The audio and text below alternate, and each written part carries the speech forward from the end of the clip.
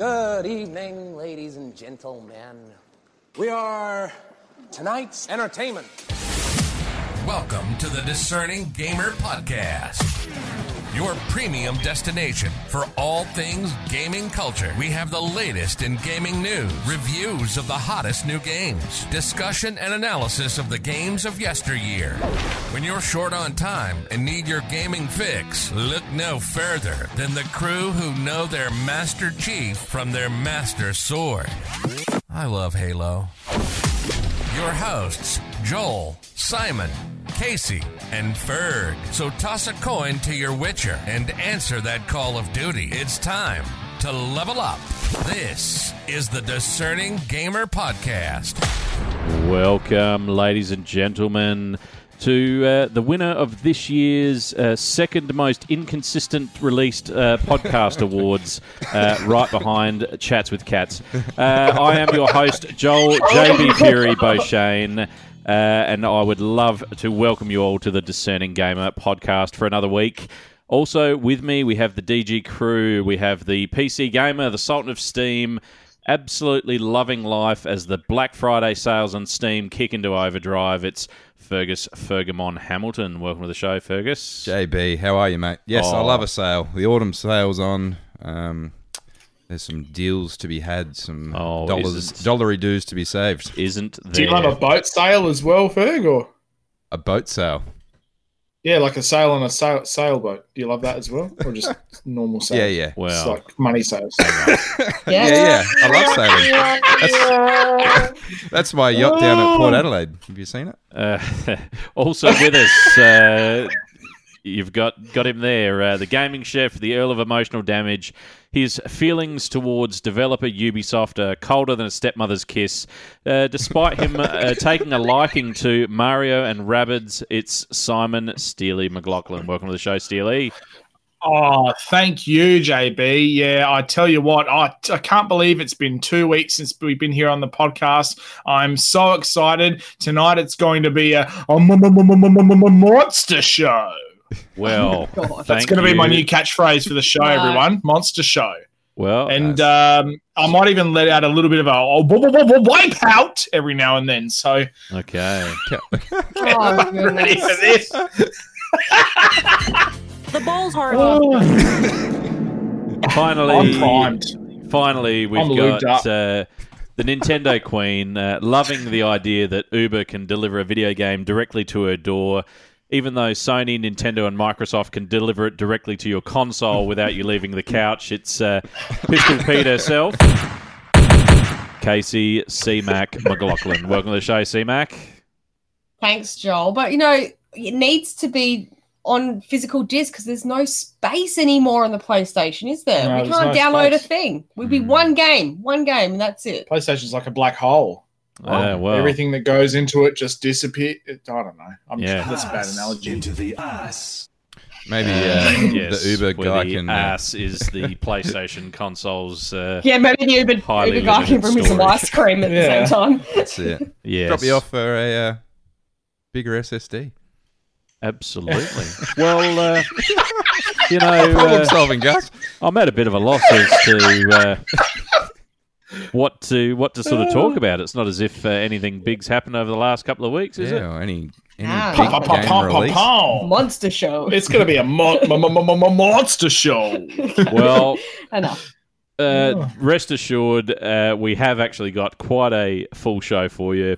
Obviously, kicking off the proceedings is the release of God of War Ragnarok, and I can tell you, I've bought it. I know Steely and C-Mac have picked themselves up a copy. How did you go, Ferg? Did you? I'm 30 minutes into God of War 2018. Okay. So just I'm going that well. Well, okay. I've got some catching up to do. I'm working. Ferg gets the Wii U horn for that week. effort this week. Officially discontinued, mate. Yeah. You've been. Now, I'm out. I want to first of all say, don't fret, anyone listening. We will not be revealing any spoilers or plot points about the game. I've got a few thoughts that I wanted to throw down, and I'm sure Steely and CMAC have got a few thoughts of theirs as well. So right off the bat, what I've played so far has been really, really fun. I really like some of the new game mechanics, such as the ability to use the Blades of Chaos as a type of hookshot Zelda style. Like that, that's a new thing that I don't remember being in 2018. Would that be correct, Simon? I believe that's true. Yeah, it kind of feels like even though I don't remember it being in 2018, it feels like it's always been there. It just feels right. Yeah, I didn't even notice. That's what I thought it was in 2018. I think you might have even in 2018 just been able to go over longer gaps with it. I don't know. Maybe you couldn't even, because in this one, I love, like you were saying, how you can go, it starts to become a part of how you traverse the world and get to secrets. And the puzzles rely on it now. Yeah. I think it's a great new mechanic. I don't remember that feature being in 2018. So I'm pretty confident that it wasn't, and because I've taken notice of it and thought, wow, that's really cool. The obviously the Leviathan axe is all pretty much the same as it always was previously. There's not a lot of new meat there, but I tell you what, the story in Ragnarok is just bloody dynamic. Like it takes off at a cracking pace, and so far doesn't show any signs of slowing down. I'm probably 10 hours into the game, so not super far into it, but far out. What I've played so far has been bloody amazing. So I think the last time that I spent the first 10 minutes of a game on the edge of my seat and then finishing it crying. Yeah, we cried in tears in the beginning. Was The Last of Us, and I just, the emotion and the performance from Christopher Judge as Kratos is just unbelievable, and the way that it is conveyed from the art directors and everything that have obviously put together that character with him. It is just la la la la la. How much do you reckon we've played? Oh, I don't know. We've done a pretty big chunk of it, and we're sort of taking it in turns, aren't we? But I don't know what to say without giving it away. I don't think I can. Yeah. Yeah, I don't think surprising you amount can, of variety in variety. Yeah, good variety. Speaking of The Last of Us, I got a notification that The Last of Us 2 was on sale this week for $15. So, oh my goodness. So I didn't even hesitate. I just here, take my PayPal password, and it was done. So, Ferg, if you haven't got on board the Last of Us train, honestly, mate, you don't know what you're missing. It is so fucking good. Another one I got to get around to. It's look. I know what you said about it with, I'm a bit hesitant because I don't want to be fighting clickers and all that. In all honesty, the clickers and all the sort of infected people that you fight are only a very small portion of the game. A lot of the game you spend fighting other people that are sort of, out there, sort of like the Walking Dead style. Every new group you meet, you don't know whether they're going to be friendly or hostile or whatever. And yeah, it's just so good. It is so good. I can't recommend it highly enough. And it's Naughty Dog, when they're at their very best. So great storytellers. You've got to get amongst it if you haven't already. So Simo, was there anything else that you guys wanted to cover on God of War Ragnarok before we move on? I was going to say you're spot on with the story. The first game, I kind of tuned out a little bit throughout the story. I don't know. I just sort of, it got lost on me a little. But this story is so incredible. It's not complicated or confusing, and it's just amazing. It's excellent, and I don't know. You can't say much about giving it away. And I love how a game like this needs a recap, and I loved having the recap. Because much like The Witcher Season 2, I forgot everything. So I remembered that we were taking the mother's ashes somewhere, but everything else I forgot. So having the recap helped a lot. And I mean, it's just like Casey said, I feel like the storytelling is just so much more direct in this game, and it lends it to being so much more enjoyable. And it's such a user-friendly fighting style. It's complicated but still easy. It's a strange, like someone like me who's not very good at complicated button sequences. I'm doing pretty well, I feel. So I think the good thing about it is that there's a lot of stuff that happens in the combat of God of War that happens that like Casey said, it's complicated, but it's simple. But I think it's because all of our attacks and everything is all linked to a very specific amount of buttons, and it's not like you have to join them all together to perform certain things in a really complicated way, like you would say in like a hack and slash sort of game. Whereas in this, I feel like everything's very deliberate, and therefore the skill comes in how quick you can react to your enemies, and it also comes in how well you time a lot of your attacks and how you decide to combo them up in a way. And another thing that I was commenting on when we were playing it last night, the acting in this is so impeccable. Like Freya, the voice actor for her is just unbelievable. She has so much hurt and guts behind everything she says, and I just feel like I'm watching a movie. Like it feels like a movie every time she talks, and they're all like that. So that just makes it even better. It's just amazing how different you can have voice acting from one PlayStation Studios game to another. I mean, you go from a lack of emotion in Horizon Zero Dawn with absolutely no damage to the utter triumph of, again, Christopher Judge is just mesmerizing. Even Atreus is good, but anyway, there we go. We love it. And you do realise that the actress who plays Aloy was nominated for like one of the voice acting awards alongside Christopher Judge in the PlayStation if Game she Awards. Wins, the world's broken. It was there was a few of them. There was Christopher Judge. There was Aloy. There was a character from Bayonetta 3. No, not Bayonetta 3. Xenoblade Chronicles, I think. And then there was a couple of others. There was the actor who plays Atreus as well was nominated. So, God of War got two bloody shout-outs. And, old Aloy was up there, mate. He was still up there. Well, you know what? That's Paying him off. I reckon they've got it confused with voice acting category with voice talking sometimes category. Just fucking whispering and hushed tones. Oh, enough. Anyway, great acting. Just on the going back on the God of War, I got a couple of questions as the outsider. Yeah, I'll open them to the floor. I know leading up to the release of the game, we sort of speculated. What do we think they're going to do? Do you think they're going to stick to 2018 and that sort of formula because that was such an amazing game, or do you think they're really going to go out on a limb and sort of innovate?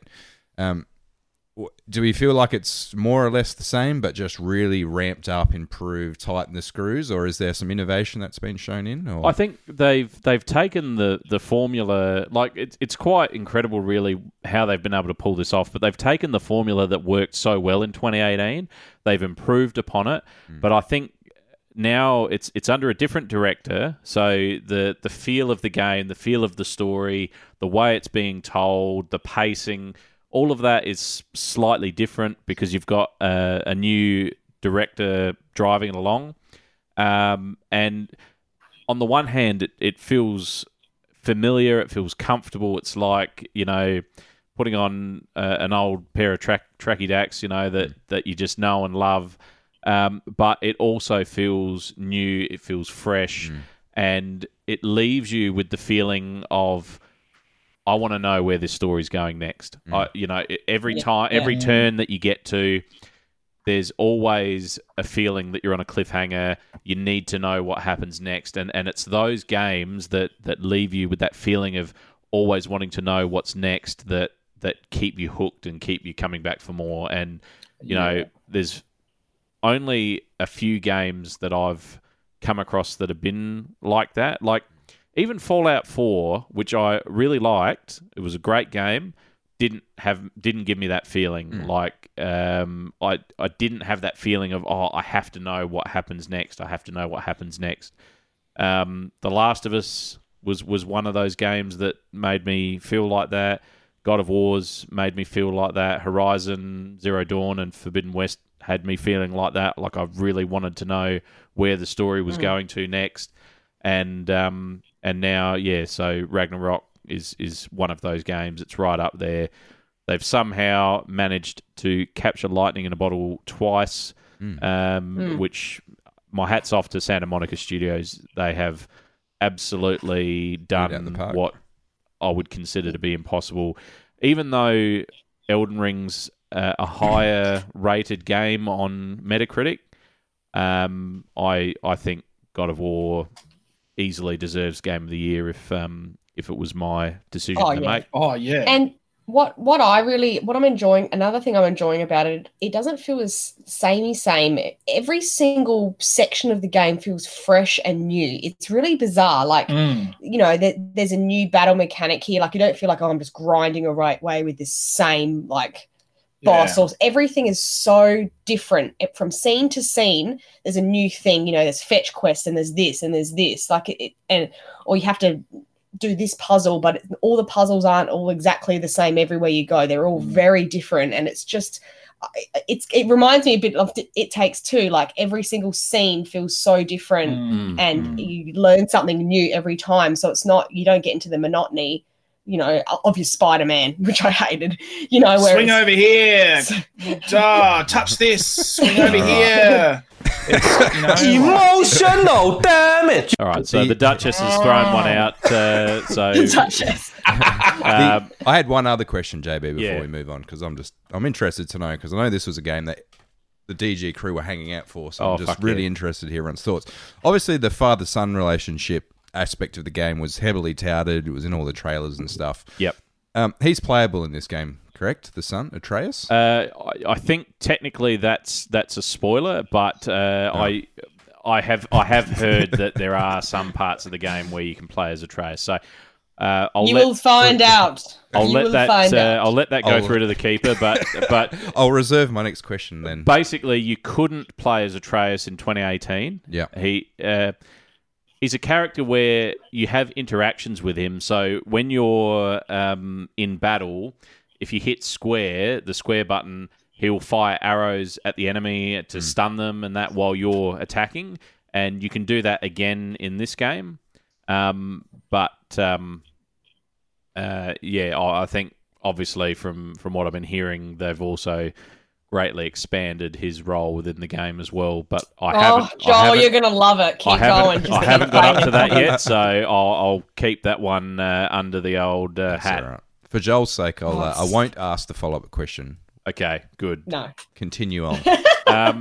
But look, I think it's I genuinely feel sorry for anyone who doesn't like video games for the fact that they won't get to experience this story, because it is every bit as good as the best TV shows I've seen on Netflix or Disney Plus or any of those. They are making a TV show out of this, aren't they? Out of God of War. Yes, yeah. I have heard that. I think it's a Netflix property, or wow. But playing a game like this just makes me feel more and more excited for that TV show. If they can develop the same emotion that is shown in this game, it is going to propel this game to beyond.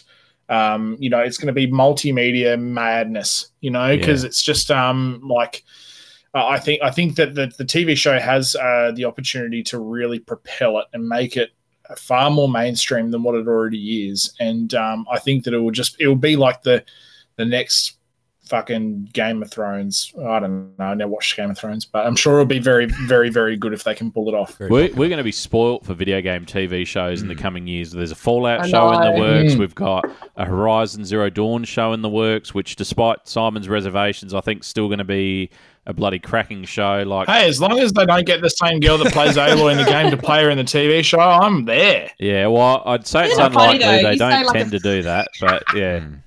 It's like a few years ago, no one would ever want to watch a video game show at all. They're like, oh, a video game show, I want to watch that. And now it's the thing to do. Well, it's just because most Yeah. video games that have been turned into a movie in the past have been shit. And I think that's right.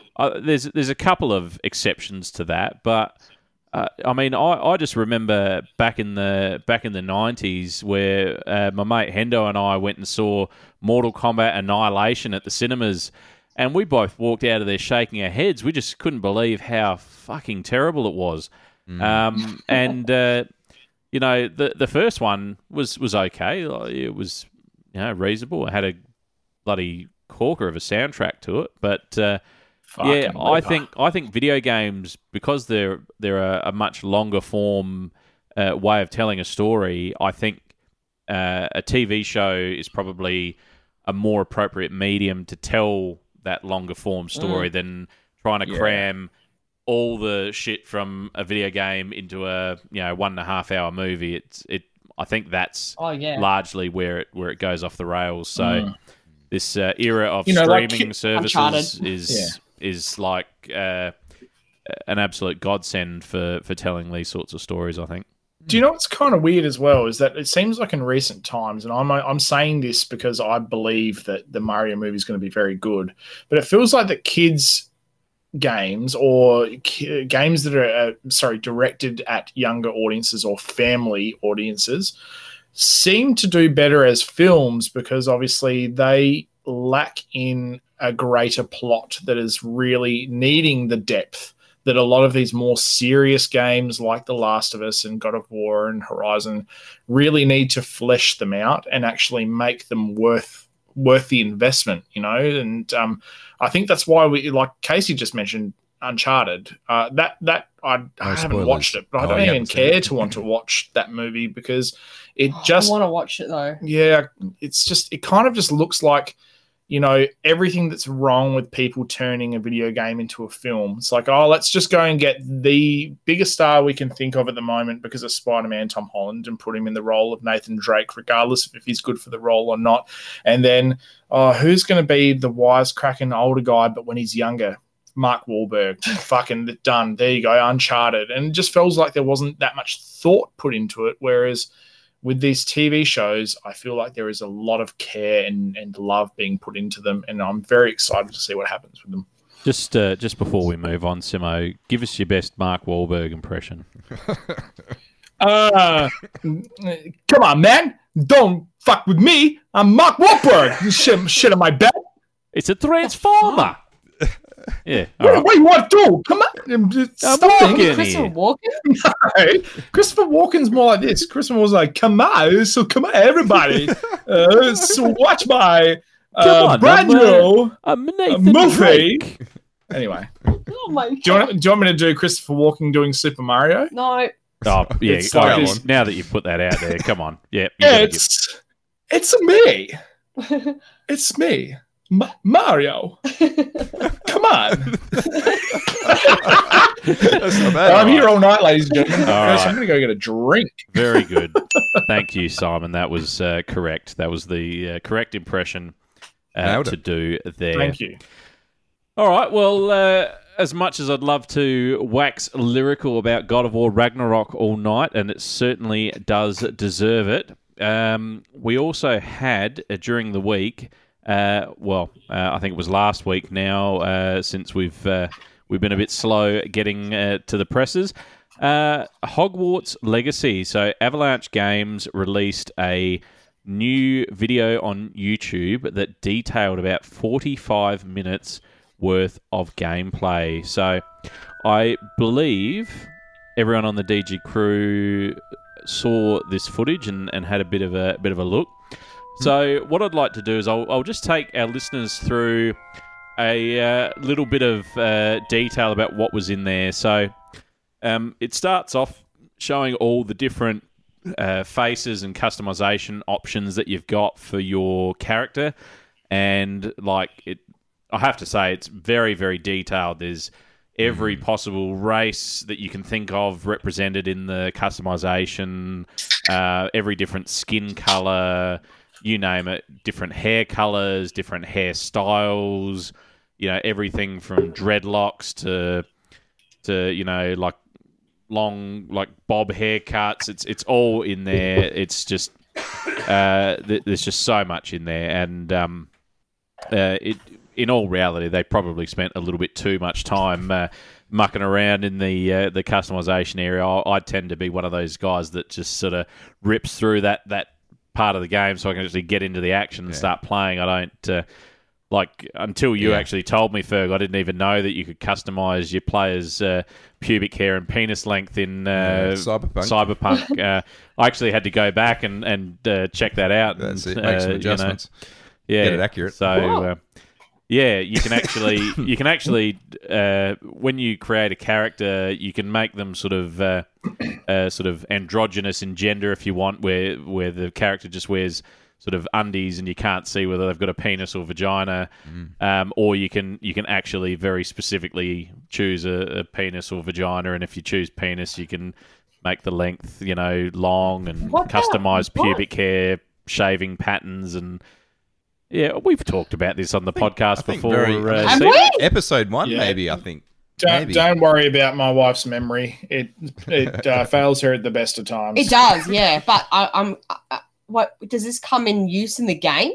Like, do you see this? Only when you're turkey slapping the enemy. I mean, I don't recall seeing. I don't think so. Seeing V's genitals. I mean, you see breasts, like exposed breasts, in the game. Not but your own though. No. So I don't. Okay. I think once you sort of customize it, I think. I know that there's a sound of Keanu Reeves going nice cock. Which I think we've actually played on this podcast as well before. Yeah. So I assume there's a part of the game where he does see your penis if you've got one. But anyway, moving on. Anyway, so not available after in Hogwarts Legacy. After the customization options, they jump into the Hufflepuff common room and start taking the player on a bit of a tour through Hogwarts. So obviously, like they're just moving all around the place. There's all the grandeur that you'd expect to see out of the Hogwarts castle, all familiar places. The staircases that shift, and all the various sort of things that you'd expect to see around there. They made a real point of pointing out the owlery outside, where all the owls go to deliver mail or whatever. Great. So they've done a lot of all that, and all of that looks amazing. I will say. They did a demonstration of combat and spell casting. So there's a spot for spells which are used regularly for exploration, such as I think they said it was called Revealo, which reveals secrets when you cast it. So like if you walk up to a certain area, there's some sort of indication that there's a secret there to be revealed. You cast that spell, and it presents itself. So then there's a spot down in the bottom right corner for hot swappable spells, and they said there's about 21 different spells you can learn in the game. So it's a pretty impressive roster. And in this demonstration, they had Accio queued up. They had Wingardium Leviosa, as you'd expect, and Stupefy, I think, was the other one that they had there. All of which they behave as you would expect. So when you're dueling with another wizard or wizards, as the case may be, each spell as it's being cast on you causes like a coloured halo to appear around your character, and one of the spells you've got in your little queued up area down the bottom matches that colour. So if you cast that colour spell, it allows you to deflect incoming spells as they're coming at you. So you sort of swap them away with your wand, and it causes them to sort of ricochet off. And if someone's cast Wingardium Leviosa on you and you swat it away and it flies off and hits another person, it'll cause them to float. Or if it hits a bit of furniture, it'll cause that to float. So as you deflect the spells and they hit objects or people around the room, the effects of that spell end up being transferred onto that person. So it's sort of similar to like in Star Wars games where you've got the lightsaber and you can reflect the blaster bolts, and if you reflect them back at the person who's fired them, it causes damage to them. So that looked really cool. While they were walking around, the player gets notifications of Flue Flames locations discovered, and it appears that the Flue Flames locations are going to be the mechanism for fast travel in the game, I expect. So once you've discovered a Flue Flames location, you can fast travel there. It doesn't. They haven't specifically said whether you'll need Flue powder or whether that's a resource you need to keep on hand if you want to fast travel. I don't know, but I know that was a mechanism of travel within the Harry Potter Cluedo board game, and you needed to have a certain amount of Flue powder to travel via the Flue Flames fireplaces and that. Now, after I've finished on all that, I want to say this. I will buy this game. I'm convinced that it'll be a cool experience, and I'm looking forward to it. However, I've got a couple of reservations off the back of this presentation, and I'm curious to see whether the rest of the DG crew share my reservations as well. So there's an interaction in that footage where the character interacts with a girl who's lost some marbles or something around the castle, and it's setting you up for a side quest. And the camera gets really close in on her face and everything, and the animation of her facial features and everything looked really stiff, and it didn't look great. It looked really last gen, and when you compare it to other AAA titles like The Last of Us or God of War, it's really lacking. Now, it could just be that those are things that still need to be polished before the game goes gold, but to me, it was not looking good on that front. And even though the environments look really great, they've spent heaps of time on the environments, and those look really good. The character models themselves, I was feeling a bit disappointed. I don't know. What did you guys think? Yeah, well, I watched the whole thing as well. I think I probably didn't notice it as much. I thought maybe some of the dialogue and the conversation was a bit lackluster, a bit whatever. But, I mean, my main takeaway of watching the whole thing is I'm with you 100%. This is definitely a game that I'll be picking up day one. It looked amazing. So as far as this gameplay that they revealed, I think there was 4 people. There was the host. They had a bit of a guinea pig guy that they sort of led through. He created his own character that looked like him. And then the 2 people who were from the studio, I can't exactly remember what their title was. But we had the game director, Alan Chew, who was so the first guy was the podcaster who's on, he does Expecto Go podcast, which is all about Hogwarts Legacy. Yeah. Then next to him there was the game director, Alan Chew, and then there was another lady next to him, but I can't remember. Yeah, I can't remember her name, but. So she was the girl I wanted to talk about. I can't remember her name, and I can't remember what her title was, but it was something like Harry Potter historian or something. So her job is basically to know the inside out of the Harry Potter universe. And that was probably the biggest takeaway I took from watching this thing. Just the level of detail in all of sort of the common rooms, the castle. And you can just tell, and what I took away was that there's some people working on this game that absolutely love this Harry Potter world. And they're putting so much time and care into absolutely everything. Like, she was quick to point out all these different things. And just the level of detail in the world was just unbelievable. So I think from that point of view, that fills me with a bit of confidence. Things like, maybe not the best animations and stuff like that, I can live with that, provided the gameplay of the game's going to be good. And I was a little bit worried early on about, how's this wand combat system going to work? And you're probably really not going to know until you jump in and play it. But yeah, just the level of detail in this world and the lengths that they've gone to make sure everything looks exactly like it is described in the books and stuff like that, that blew me away. So, I'm pretty excited about this one. I think probably the only big concern I have is the story and how that actually works. Like, we know we're a 5th year student that didn't go to the school in the first 4 years, so you're trying to catch up. There's some kind of narrative about you're behind and you have to do extracurricular things. Yep. I don't know how that's going to work. Hopefully they can sort of tie that in and give it some kind of sense of purpose. But yeah, we'll see. They also sort of said, similar to like what we've seen in the past with other games, like in particular, I liken it to the Star Wars games where you can choose to either be a light side Jedi or a dark side Jedi based on the powers that you use. Yeah. Similarly, in this game, you can choose to be a good wizard or a bad wizard based on the sorts of spells that you're choosing to cast. So if you're going down the dark wizard path, you're doing all the unforgivable curses and all of that sort of thing.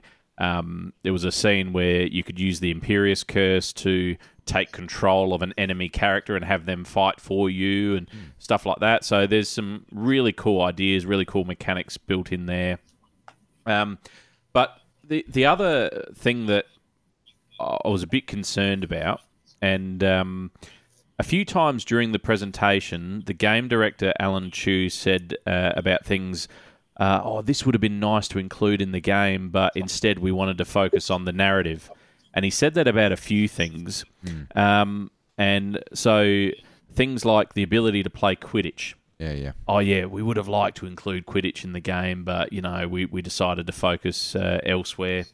So that's part of it. Then there was a that's thing, disappointing. Quidditch would have been awesome. There was also a thing where you got into an area and they had a bit about the big coloured hourglasses that tally up the house points, as each point.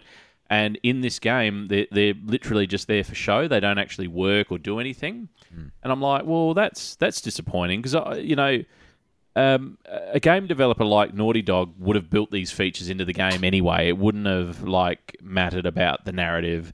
So I feel like it's a bit of a cop-out on the part of Avalanche Studios that they haven't included those things. So yeah, I don't know. What are your thoughts? Two iconic things in the Harry Potter universe as well. Like winning the House Cup is always a big thing, and especially in the earlier books. And Quidditch is always plays a part in all of the books and stuff like that. That's probably the biggest disappointment, especially when they're going to give you access to get on a broomstick and fly around. So you're halfway there to start off with. So I don't know. You can play bloody Quidditch in the PlayStation 2 Chamber of Secrets. Yeah, I know. On PlayStation 2 Chamber of Secrets, you can play Quidditch. And that was not good.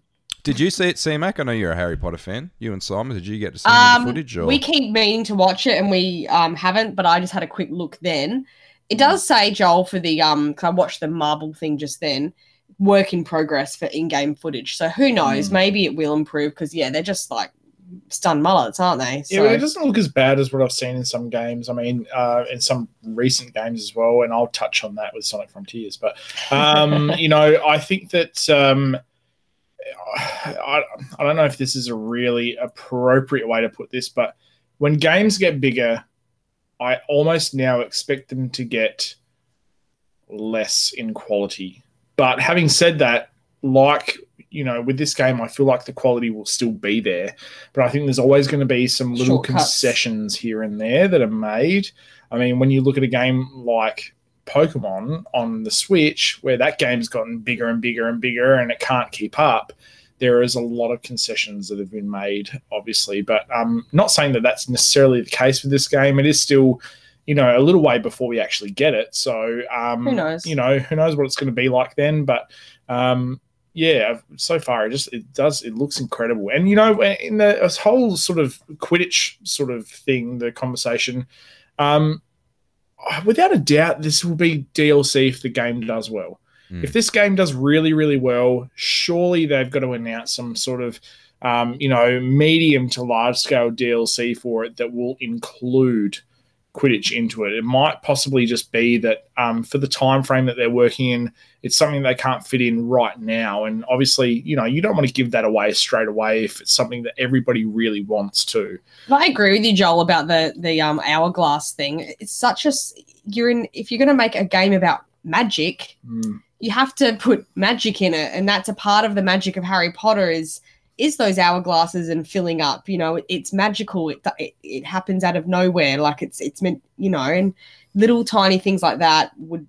Yeah, I'm hoping there are other things, but it's just like how while we've been playing God of War, and Casey just stopping every now and then. I'm like, what are you doing? She's like, I just want to see what happens in this bit when in a part where you're not really meant to be looking.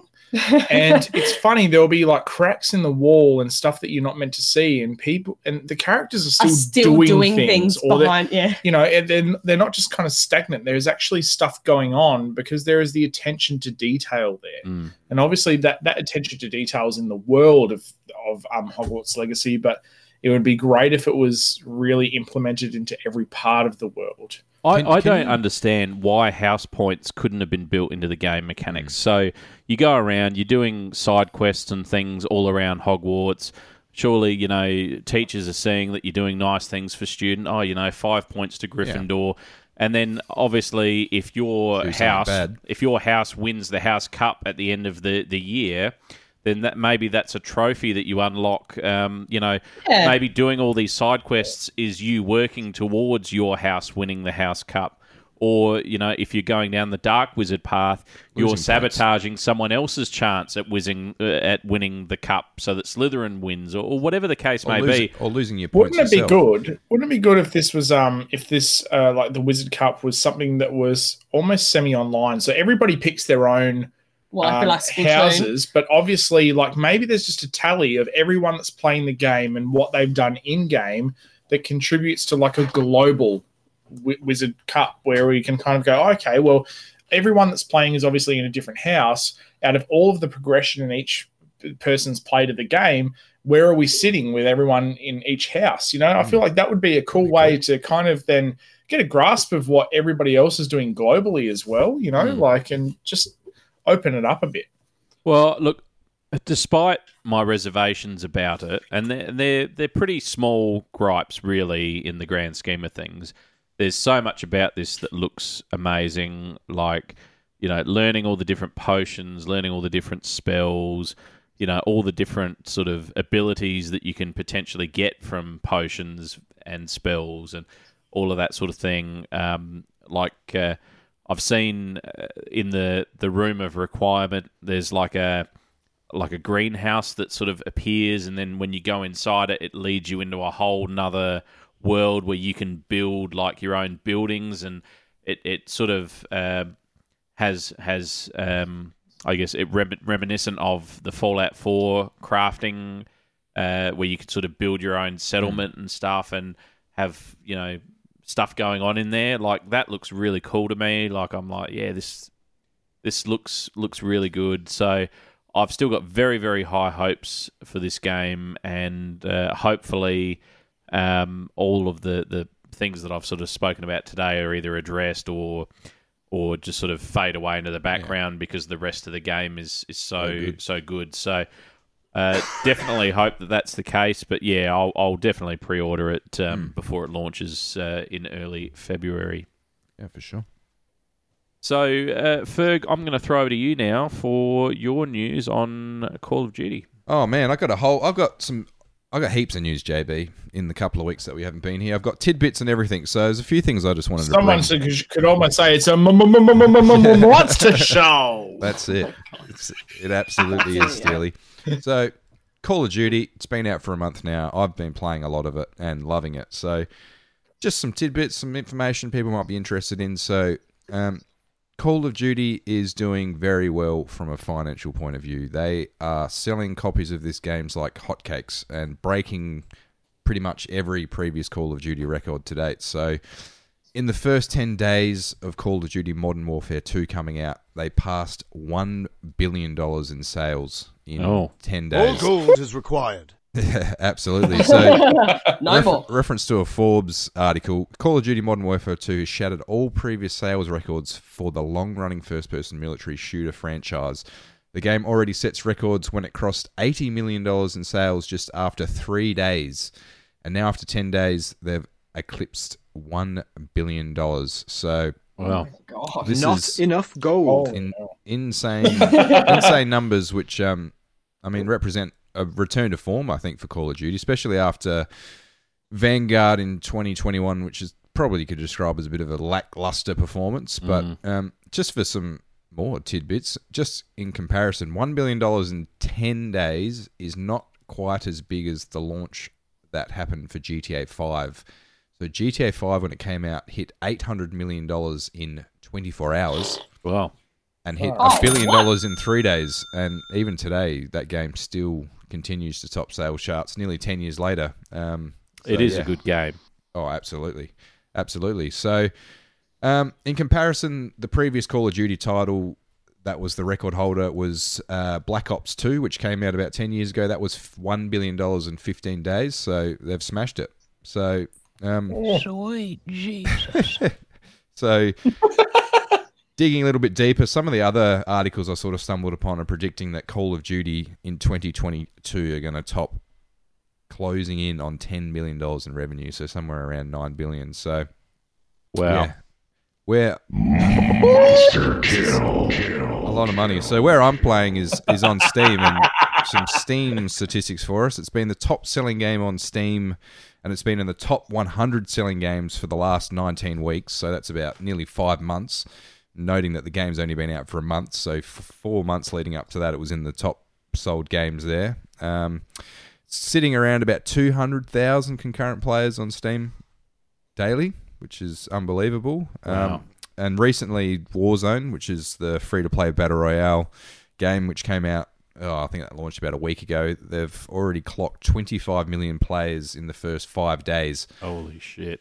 So, yeah, over at Activision and Call of Duty, everyone's bloody getting their hands on this thing and parting with their cash. So anyway, I thought I'd just throw that in some tidbits. Now, something else I wanted to quickly touch on is in relation to Sony and some of the new Sony tech, which we've talked about numerous times on the show. But if you have missed it, the Sony DualSense Edge wireless controller that we saw a few months ago, I can't remember what conference that was. We have a pre-order. Pre-orders are up, and it's going to be available in Australia on Australia Day. And to cast everyone's memory back, it's pretty much a knock on the Xbox Elite controller. It's got all the the bits and pieces like the mappable buttons, the adjustable trigger lengths, changeable sticks, all sorts of things like that. It's obviously made out of higher premium quality products. And this thing, if you are thinking about getting one, I hope you're sitting down. It's retailing at $339.95, so $340 for a controller, which is absolutely insane. And for comparison, at the moment with these Black Friday sales, JB Hi-Fi are selling an Xbox Series S for $399. So wow, the controller's nearly as much as the next-gen console, which is insane. So that was the first one. Now, the other big reveal that we had a couple of weeks back is, I know you were a little bit keen on this one, JB. So the Australian PlayStation VR2 price and release date have been revealed. So PlayStation Australia has revealed, and I hope you're sitting down for this as well, that the PlayStation VR2 is going to be priced at $879.95 Australian dollars. And if you want to pick it up with the Horizon bundle, which was the VR game we've talked about quite a bit because it looks incredible, that's going to set you back a measly $960. Wow. So, and that's launching on February the 22nd, 2023, and pre-orders are open today. So, you're nearly going to hit $1,000 for a VR2 and a game before you even get on your head. Now, I'll tell you, I'm pretty keen on the VR2. I think it looks sick. It looks like it'll be so much fun. But fuck me, that price, Not enough gold. It's more than the console. Yeah, it is. And easily.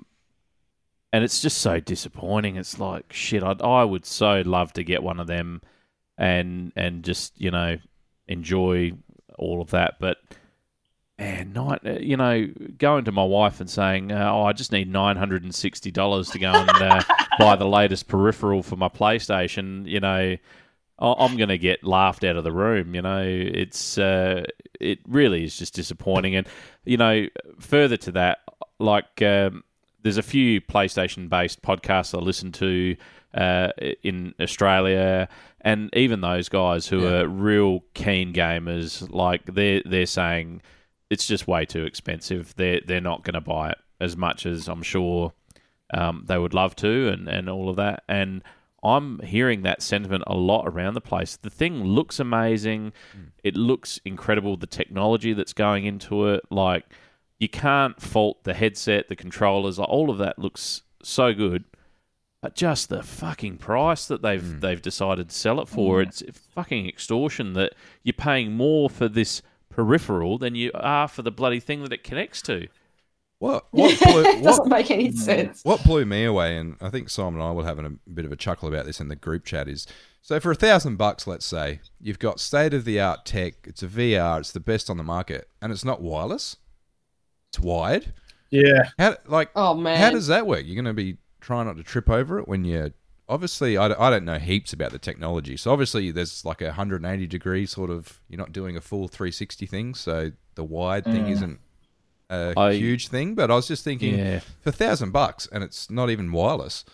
Yeah, I mean, I'm hearing you. I believe, and I'm happy to stand corrected. I believe that it actually plugs into the USB-C port on the front of the console. So on the one hand, yeah. And by the way, once you've gone and shelled out your $960 to get the Horizon VR bundle, then you got to shell out another $89 for the charging station for the bloody the wireless controllers that come with it. Oh, shit the fucking bed, Sony. Fuck this. Yeah. Not happening. Oh, no. It's just, no. Yeah. It's a lot of money, so it's disappointing. Sony, for this, you're going to get the Wii U horn. Do a lot with $1,000. That's insane. This fucking PSVR2 is going to do about as well as the Virtual Boy. Yeah, well, the Virtual Boy and the Wii U combined. And I had, so anyway, maybe when we win the lottery, we'll all shout each other one. It's like you've said in the past, Simo, the Wii U was so great, having the controller that had the screen and everything. Like, you said how good it was, like it was a cool concept and all of that, but just not enough people bought it, and without the support, it died in the ass. So... yeah, but I mean, even that concept, the screen was not fucking connected to the actual console. Like, I mean, like it's fucking 2023 almost, everyone. Why? What's the go? We've not been dealing with wires for some time now. There's got to be a better way. Like, it's just... I find that the idea of having some wires across the ground while I'm playing a game in virtual reality and I can feel the wires on me, instant, like even like a headset on does not take me out of the immersion, but feeling these fucking wires all over my body, instant dismissal. Well, just can't be bothered with it. Stay tuned for the wireless edition, Steely, for $1,200. And that'll be in 2026. Yeah. So Sony, the price is wrong, bitch. Yeah. and the last little tidbit news that I got in the last couple of weeks, something I'm actually quite excited was, it's the combining of two of the Discerning Gamer crew's favourite video game worlds, and that's from Kieran Verbrugge at Press Start. A Horizon MMO is apparently coming from the Guild Wars developers. So reports have cropped up that work is soon to kick off on a Horizon MMO, according to information provided to Korean news outlet MTN and shared in English by Eurogamer. So very early days, and I had a bit of a chuckle reading this last bit of this article, but it would seemingly still be early days for the development of the MMO based on PlayStation and Guerrilla's massively popular franchise, but Sony and Guild Wars developer NCSoft have reportedly, and in commas, tentatively, agreed to pursue a business partnership in which NC would create new games using Sony's promising game IP, with Horizon as the first fruit of this collaboration. Now, I'm a little bit excited about this one. Out of any MMO that I've ever played, probably my favourite is Guild Wars 2. That is an unbelievable game, and I think I've harped on about that previously on the show about it's free to play and fantastic value for money. They make unbelievable online worlds. And them getting the keys to the Horizon franchise, I think they could take that in a whole lot of different ways. I have no idea how they'd do it, no idea what that would look like, but I think it's a very interesting world to sort of translate to an MMO world. So that one, if it's to come, as you said in the article, it's tentatively agreed upon something. So there's nothing in stone about what's actually happening. So it could be years away, but might be something to look out for if you're I know the DG crew as a collective probably aren't huge on the MMOs, but if you're I don't know, maybe your brother Casey, is he still playing WoW? Maybe this might be something up his alley. He is still playing it. I can't. How? Do you know what I have to say to that? He was playing it the other. Wow. He was playing it the other day, and all I could hear was clicking. And I was like, "What are you clicking a million miles an hour?" And he's like, "I don't know. What? No. What are you clicking?" She's like, just non-stop clicking as fast as he could. I don't understand. That's just a one-way ticket to RSI. Am I right? Isn't that? I don't know. I've never played World of Warcraft, but isn't that like how you have sex in the game? You click another character. Oh, like you do everything in the game by clicking. Imagine my brother-in-law. Bazinga! Warcraft. Bloody. Why didn't you just say his name? Oh my god! Shout out. Yeah. So anyway, that's something to keep an eye on. Casey's brother. Shout out to Casey's brother. And, getting his rocks off with a dark elf and you know, whatever else is in that. But yeah, we'll see what happens with that evolving story. But anyway, there's some tidbits from the last couple of weeks, JB. Well, very good. Thank you for that, Ferg. We'll watch this space. I really, really hope Sony knock a few hundy off the price of that headset because I bloody want one and I can't fucking afford it. So I'm just spewing. Not to dwell on this too long, but what price did you think would be acceptable? Do you think? Are we like the cost of the console? Surely it can't cost more than the console. I'm probably living in a dream world, but I expected it was going to come out around the $600 mark. That's what I was expecting, and I thought they know it would be just suicidal to make it more expensive than the console itself, so they'll make it out of the right parts to make it for about $600 and sell it for that. And the fact that they've just come out, they bloody price gouge everyone like they have, it's just so disappointing. It's just disappointing. And it's not even backwards compatible with the old VR games from the PlayStation 4 VR. So if you've got any of those games in the bank and you think, oh yeah, I'll get to go back and rip through some of them again. Well, no, you fucking won't because they're not compatible. So you can smash them right up your fucking ass. So, very disappointing. All right, we'll throw over to you, Simo, for your big game review for this week.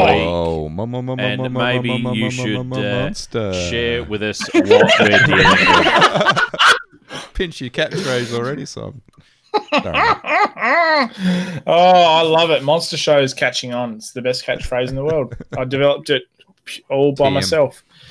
Yeah. Anyway, no, but seriously, everyone, listen to this, about this, all of this that's happening at the moment. Just to give you a bit of context into what you're about to hear from my review, here are some of the critics.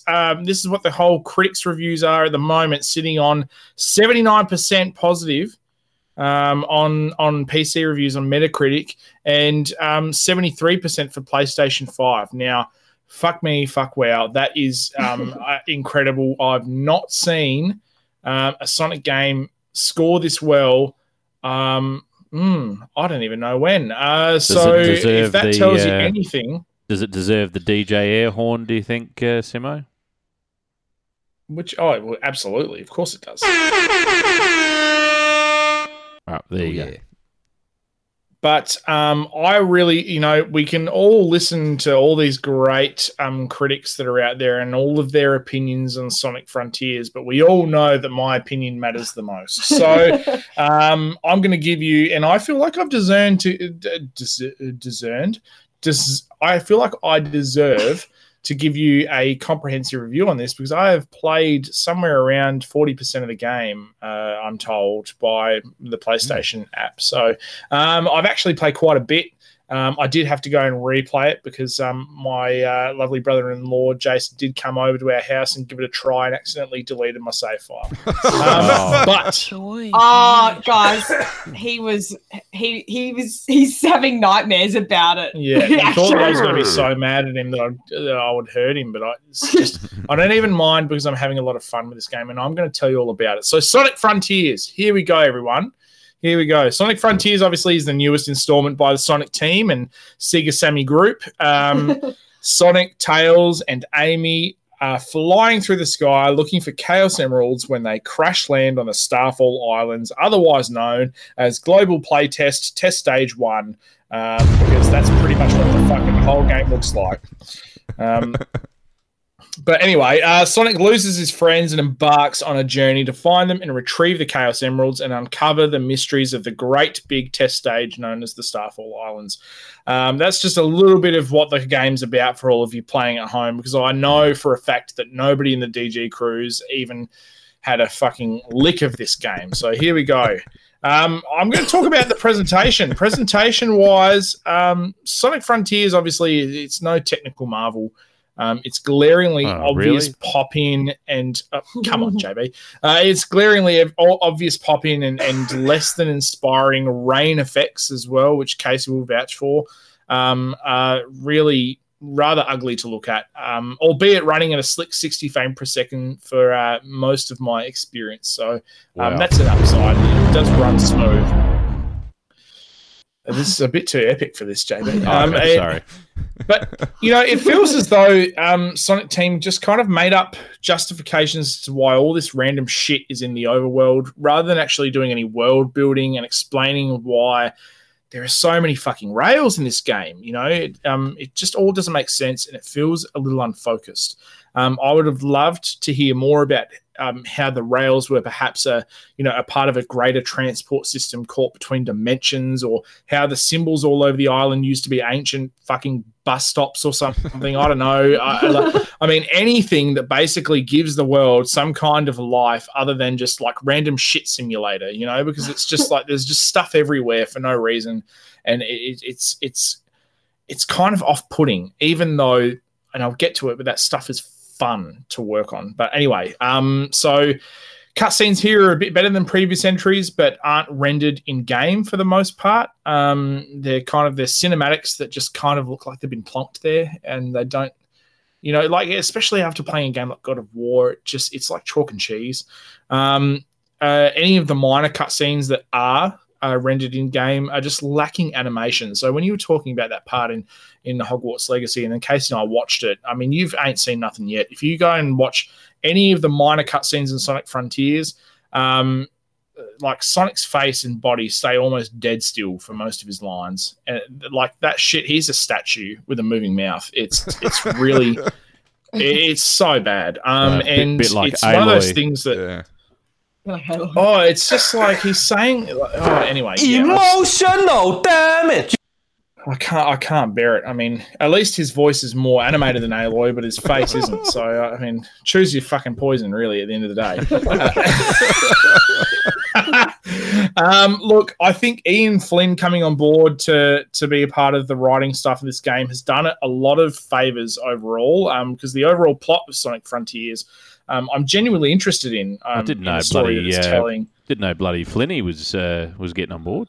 Yeah, Flinny McFlynn. He was a part of some of the comics, JB, for everyone playing at home. He wrote a lot of the Sonic comics, and everyone quite liked his stories in the Sonic comics, so they wanted to get him for this game.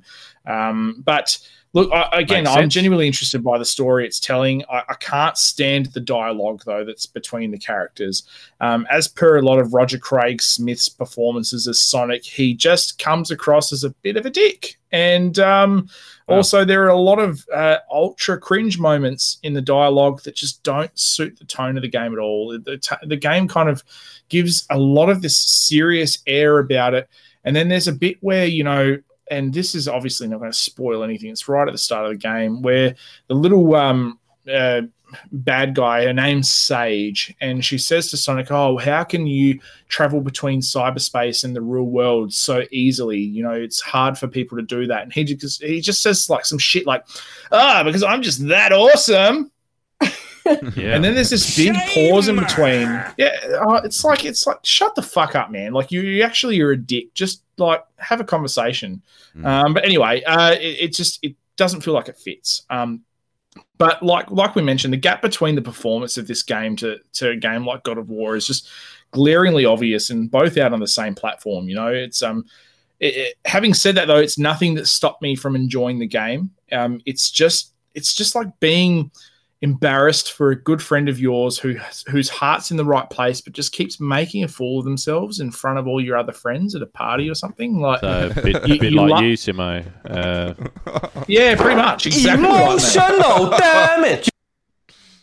And that's kind of why I love it, because it reminds me of me. But no, I want to touch on gameplay because obviously, gameplay is pretty important. It's the thing that makes it a game to play. So gameplay is the place where Sonic Frontiers shines. Look, I think most of its disservice that the game has had in its marketing was that it showed too much. The game is not fun to watch. You can take it from Casey, who watched all of 10, 15 minutes. It's just like, can we not do this anymore? To the point where I just play by myself now. What's new? That was a joke there, everyone. Anyway. Well done. That was just a joke. All right. Anyway, so, but this game is not fun to watch. Its engagement comes from exploring the Starfall Islands freely with some of, I'd have to say, the best Sonic controls in years.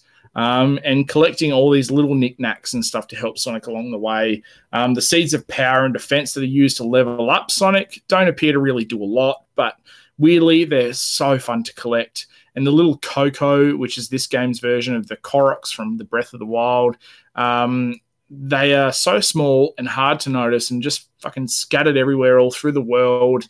And unlike in Zelda, don't really feel like they've been cleverly placed to help aid exploration or develop intrigue into the world. So it kind of feels a bit sort of superfluous having them there, even though they do help to build up your ring count and how fast you can go, which is really cool. But having said that, they're just kind of everywhere, so it's not really interesting to collect them, but it is sort of fun just traversing the world. But the whole game is really full of this kind of stuff. It's just a whole bunch of random ideas, borrowed ideas that have been remixed into a world explored by Sonic. And holy hell, it's fun. It's so fun. I say all this bad stuff about it, but it is so much fucking fun. Zooming around, trying to collect tokens for specific characters by completing little platforming challenges is addictive. Using Sonic to cruise from side to side of the island is wild. Combat is engaging. I mean, it's not difficult and it's a bit repetitive, but it's a step up from any sort of time Sonic's attempted combat in the past. So it's cool. My biggest gripe with this game is cyberspace, which is the more traditional sort of linear Sonic levels. This has to be the most lazy fucking thing Sonic Team has done since every other time they put Green Hill Zone and its assets into the start of a Sonic game. Just not good enough. The ball's hard. Big time. Not only are the stages' visuals all ripped from previous Sonic games, but even the levels are. I mean, fuck me. This part of the game just doesn't even control the same as the rest of the game. Sonic moves like he's got epilepsy and someone just turned on a strobe light. It's just really messed up. And it's what's weird is that playing the cyberspace stages and the open zone or the open world, it's kind of like getting two games in one pack, but one game was developed by a meth addict and the other one was developed by his brother that went to university. It's just fucking stupid. I don't understand it. In all seriousness, cyberspace didn't need to be in Sonic Frontiers, and the completion the completionist in me just needs to play them all and 100% them all because I want to collect everything.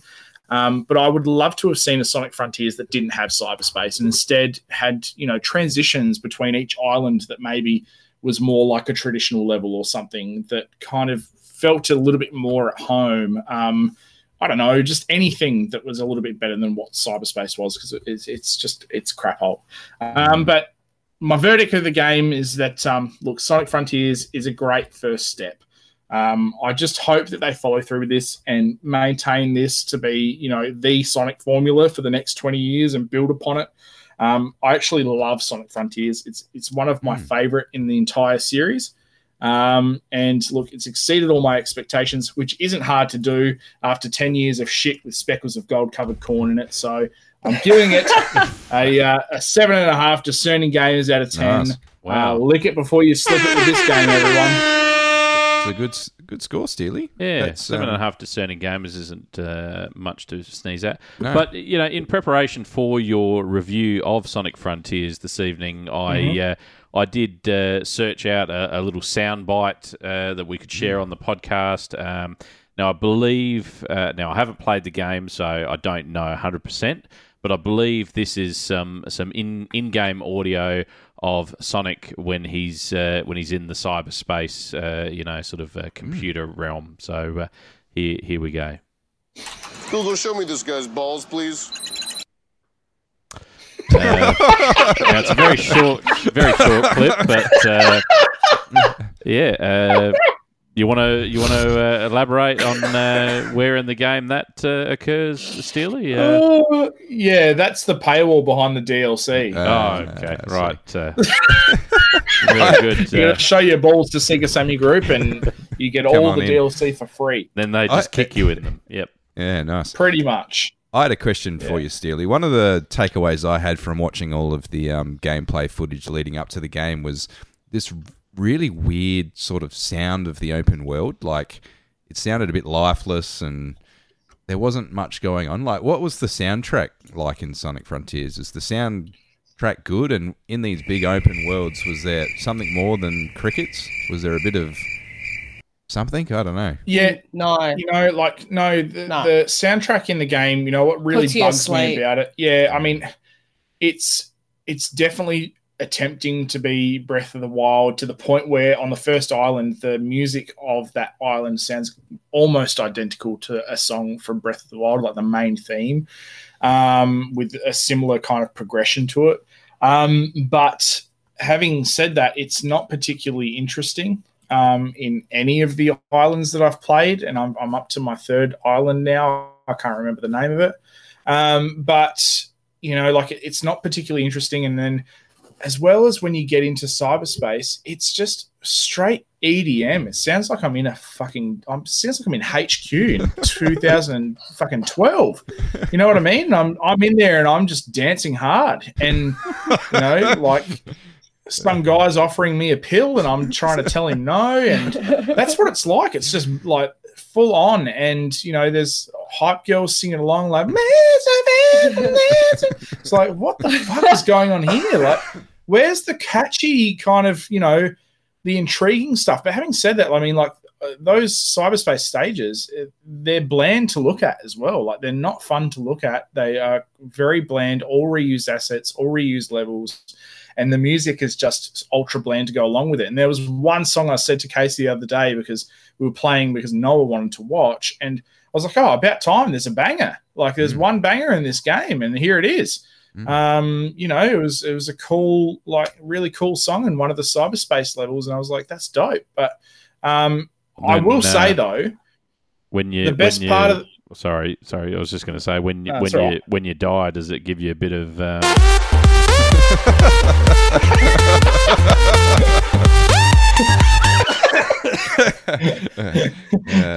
It would be even better if it did. But I will say that the boss battles, the music in the boss battles is fat as fuck. It is so good.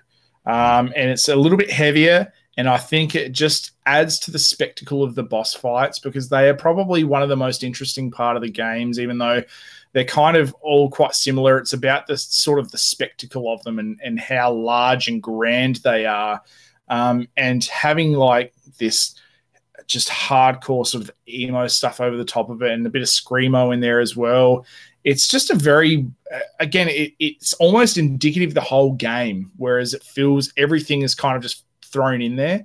You know, you've got like all this really soft music, and then you've got EDM, and then you've got screamo, and you're kind of going like, what radio station am I listening to? Because it's not Triple J, it's not Fresh FM, it's not Mix 102.3, it's not SBS Chill.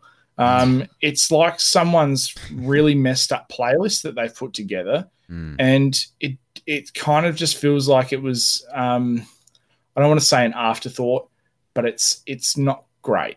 I would not boast about the music in this game. Well, I've been one thing I want to give kudos to Sega. I've been following the Steam release of this game and just looking at some of the reviews. And last time I checked, Sonic Frontiers was sitting at, I think it was about a 94% approval rating. And I think that says a couple of things. Like going through and reading the comments, a lot of people are echoing a similar thing to what you're sort of saying, Simon. Is that look, it's a good game. It's not an amazing game, but it's definitely a step in the right direction of what the fans of Sonic want to see going forward. And in comparison to the, like you said, the last 10 years of releases, it's definitely an improvement. I think the other thing I wanted to say is, I think last episode or the episode before, I was on a bit of a rant about just the quality of some of the PC and Switch ports on some of these games. And everything I'm reading is that the PC version of this game is fantastic and there is zero issues. So kudos to Sega for actually taking the time to make sure that their PC launch as well as their PlayStation launch was equally as good. So, yeah, all good stuff. No, yeah, I'm very impressed by this game, and it's not even like I'm a Sonic fanboy that's gone into it thinking, oh, it's Sonic, it's going to be great. I know that there's about an 80% of Sonic games that I've played that I fucking hate. And so to play this game and actually really like it, like I remember saying to Casey when we got it, I don't think I want to take this back. And she kind of looked at me like I had a brain disease. And it's fair enough because, it's not her cup of tea, but at the same rate, I went into it expecting it to be terrible. And I get excited to go in and play it and explore it. So, yeah, I'm pumped. I'm pumped for what they do next, as long as they don't mess up the formula and change it and make it something that it's not. I'm chill. I'm there. All right. Well, thanks very much, Simon. Now, unfortunately, that's probably all we've got time for this week. It's been a real big show. We've had a lot to talk about. I guess you could say it's been a monster show. Yeah, we certainly could say that, and that's those sorts of things really help when we're pressed for time, Simo. So thanks for just chucking that out there. Once again, I'd like to thank the DG crew for being with us. Fergus, Fergamon, Hamilton, thank you very much for being on the show this week. Thanks, JB. Always a pleasure, mate. Can't wait to do it again. Yeah, Simon Steely McLaughlin, thank you very much. Oh, thank you very much, Joel. I have the steel if you cop a feel. And last but not least, the Nintendo Queen, the Duchess of Emotional Damage, as she's become known, and affectionately Pisty Pete.